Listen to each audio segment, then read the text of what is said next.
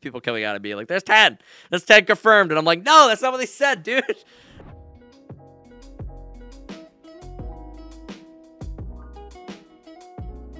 I think that with the amount of popularity that Valorant has gotten, like these last few weekish, I guess.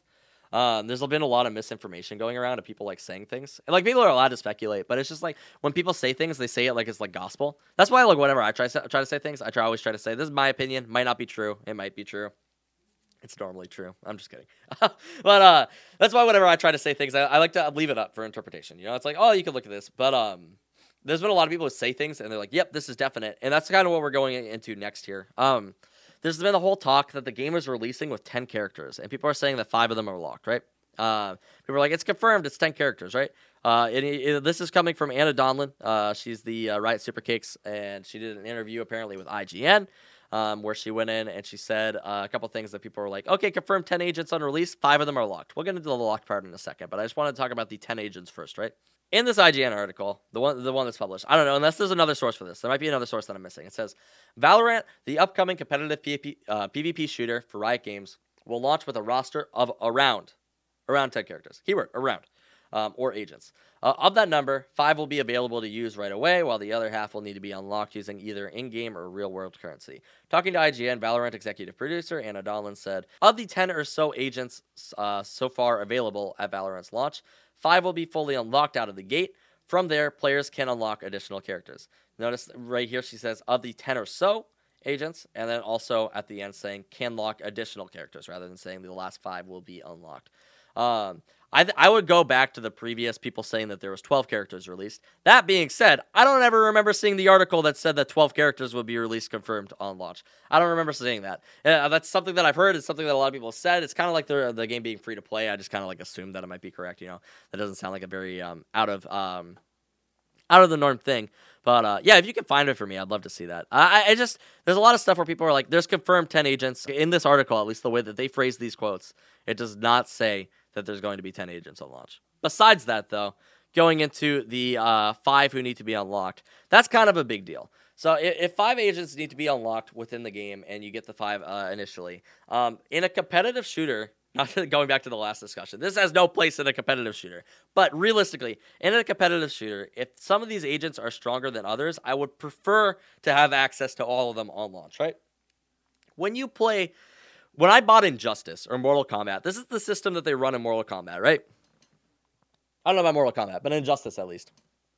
When you play the game, you are able to unlock characters throughout the game that are sometimes stronger than other characters. Some of these characters that are locked are sometimes more powerful, and you have to purchase them. These characters specifically are behind a paywall. You cannot buy them with in-game currency, I remember, in Injustice, which was really frustrating when you're trying to be good at the game. There's characters that you're getting just trashed on with all the time in solo queue, right? And like, sure, some of the characters that you're playing, some of the free ones obviously are probably pretty strong, and you could learn them, and you could probably do better than the people who are playing these purchase characters.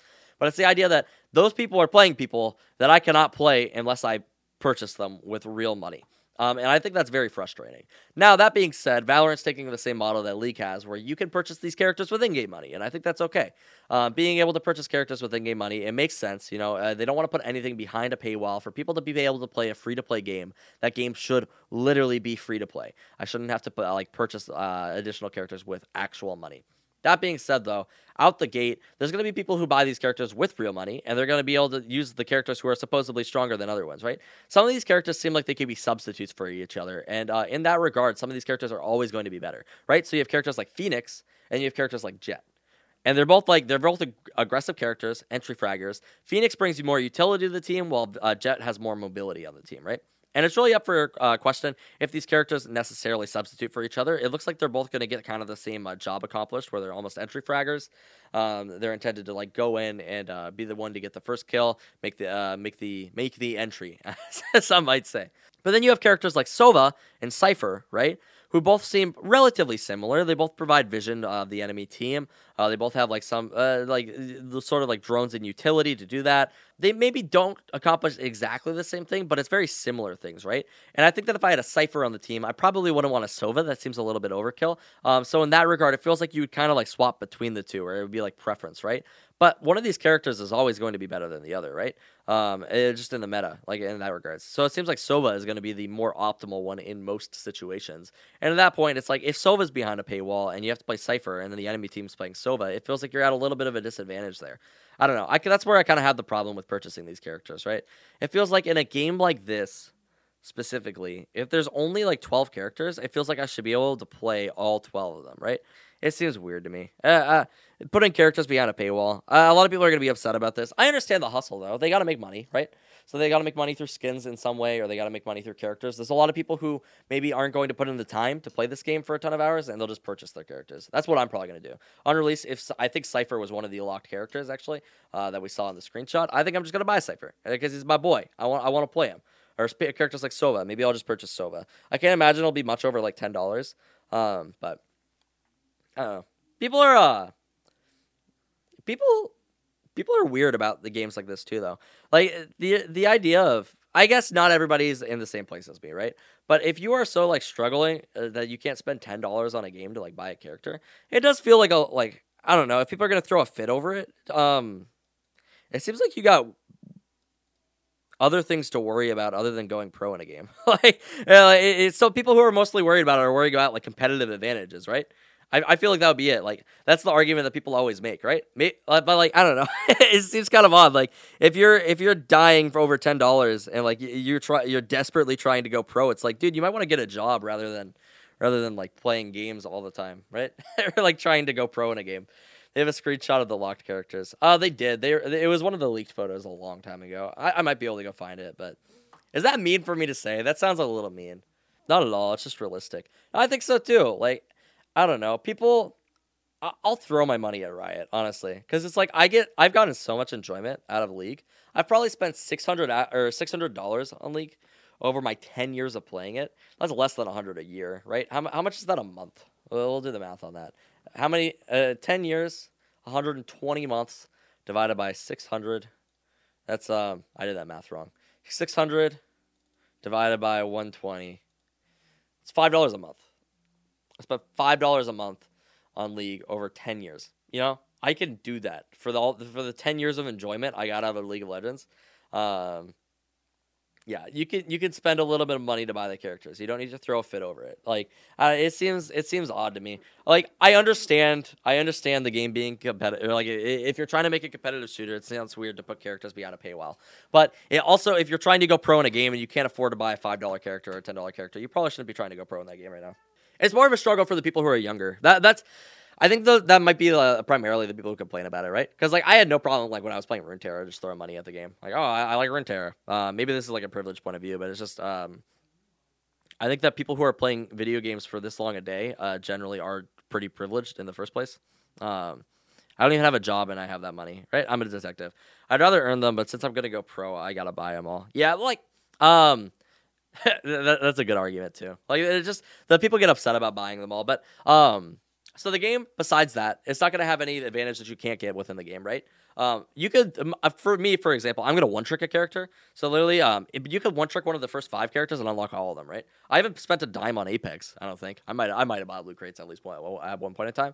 But I already have like 2 or 3 of the characters, and I don't even play the game that much. So it's just, and in League too, I remember it would take me about this is a long time for the record, but I would buy a character and I would no life them for like a week. And then by the end of that next week, I was able to purchase another 6,300 character, which is like the maximum amount for a character.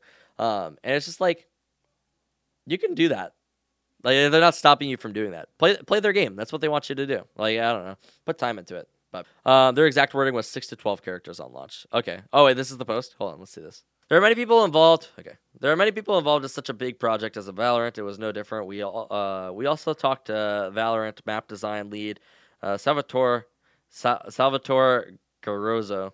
Sorry, I butchered his name. And game designer lead Trevor Romleski. I'm butchering all their names. I know. I got this one though. This is my boy. And anti-cheat lead Paul Chamberlain. That's my boy Arkham. I love him. The map is bigger compared to original FPS games. Is there a reason? We wanted to avoid fights. Blah blah. I want to see the characters things. Character How often do you plan to add new agents? There will be an impact on the game of Valorant compared to LoL when adding new characters. That being said, the balance is really important, so we'll be very careful when introducing new agents. The cycle isn't definite yet, but it'll definitely be longer than the League of Legends champions. At launch, there will be 12 agents available. Oh, he said specifically 12 at launch. Okay. So now there's people coming out saying that there's going to be 10, and like that's just misinformation. Where it's just like, I think that would take like the direct, like, unless they change their mind, which is possible. But I think that him saying 12 and then earlier, like recently, Anna saying that there's going to be around 10, I think that means that there's probably going to be 12. That would be my assumption here, right? People coming out and being like, there's 10. There's 10 confirmed. And I'm like, no, that's not what they said, dude. Okay. Well, it's nice to see this article, though, because a lot of people were saying before, they were saying 12, and I was like, where was this confirmed? People just say things, and I'm just like, I don't really know, dude. I guess I don't say my sources all the time either, you know? But I try to, like, so if I ever say a thing, right, I probably had a source for it. If you ask me for it, I will try to find you it. A lot of the times, these sources are from different languages, too. So that's why in one of my videos, what was it called? It was the abilities one. I was like, if these abilities are in Valorant, I'm scared. And that was a translated post from the AlphaCast from Stylesy. He did that for us, which is like really cool of him. But I said it like 4 or 5 times throughout the video. I was like, hey, this was translated. I don't actually know if this is true. I don't want to be like, it's just like keep that in mind. And then somebody asked me to link it, and I linked the video. I wish I could have translated it myself to like know, but sometimes it's just like sometimes you just gotta go for it. There's a new info, right? Potentially. So I hope everyone is having a good day. I am. I hope that you are as well. I got a new chair today. Look at this chair, dude. I'm like, this is like a serious business chair. This guy right here. Oh my gosh, dude. I feel like I am the CEO of Valorant, the podcast, not the company. I'm not the CEO of Valorant, the company. I'm the CEO of Valorant, the podcast. Look at this. Look at this guy. He's like glowing. Oh my gosh. It's so fancy, dude. Oh my goodness. Okay. I'm gonna sit my butt back into it.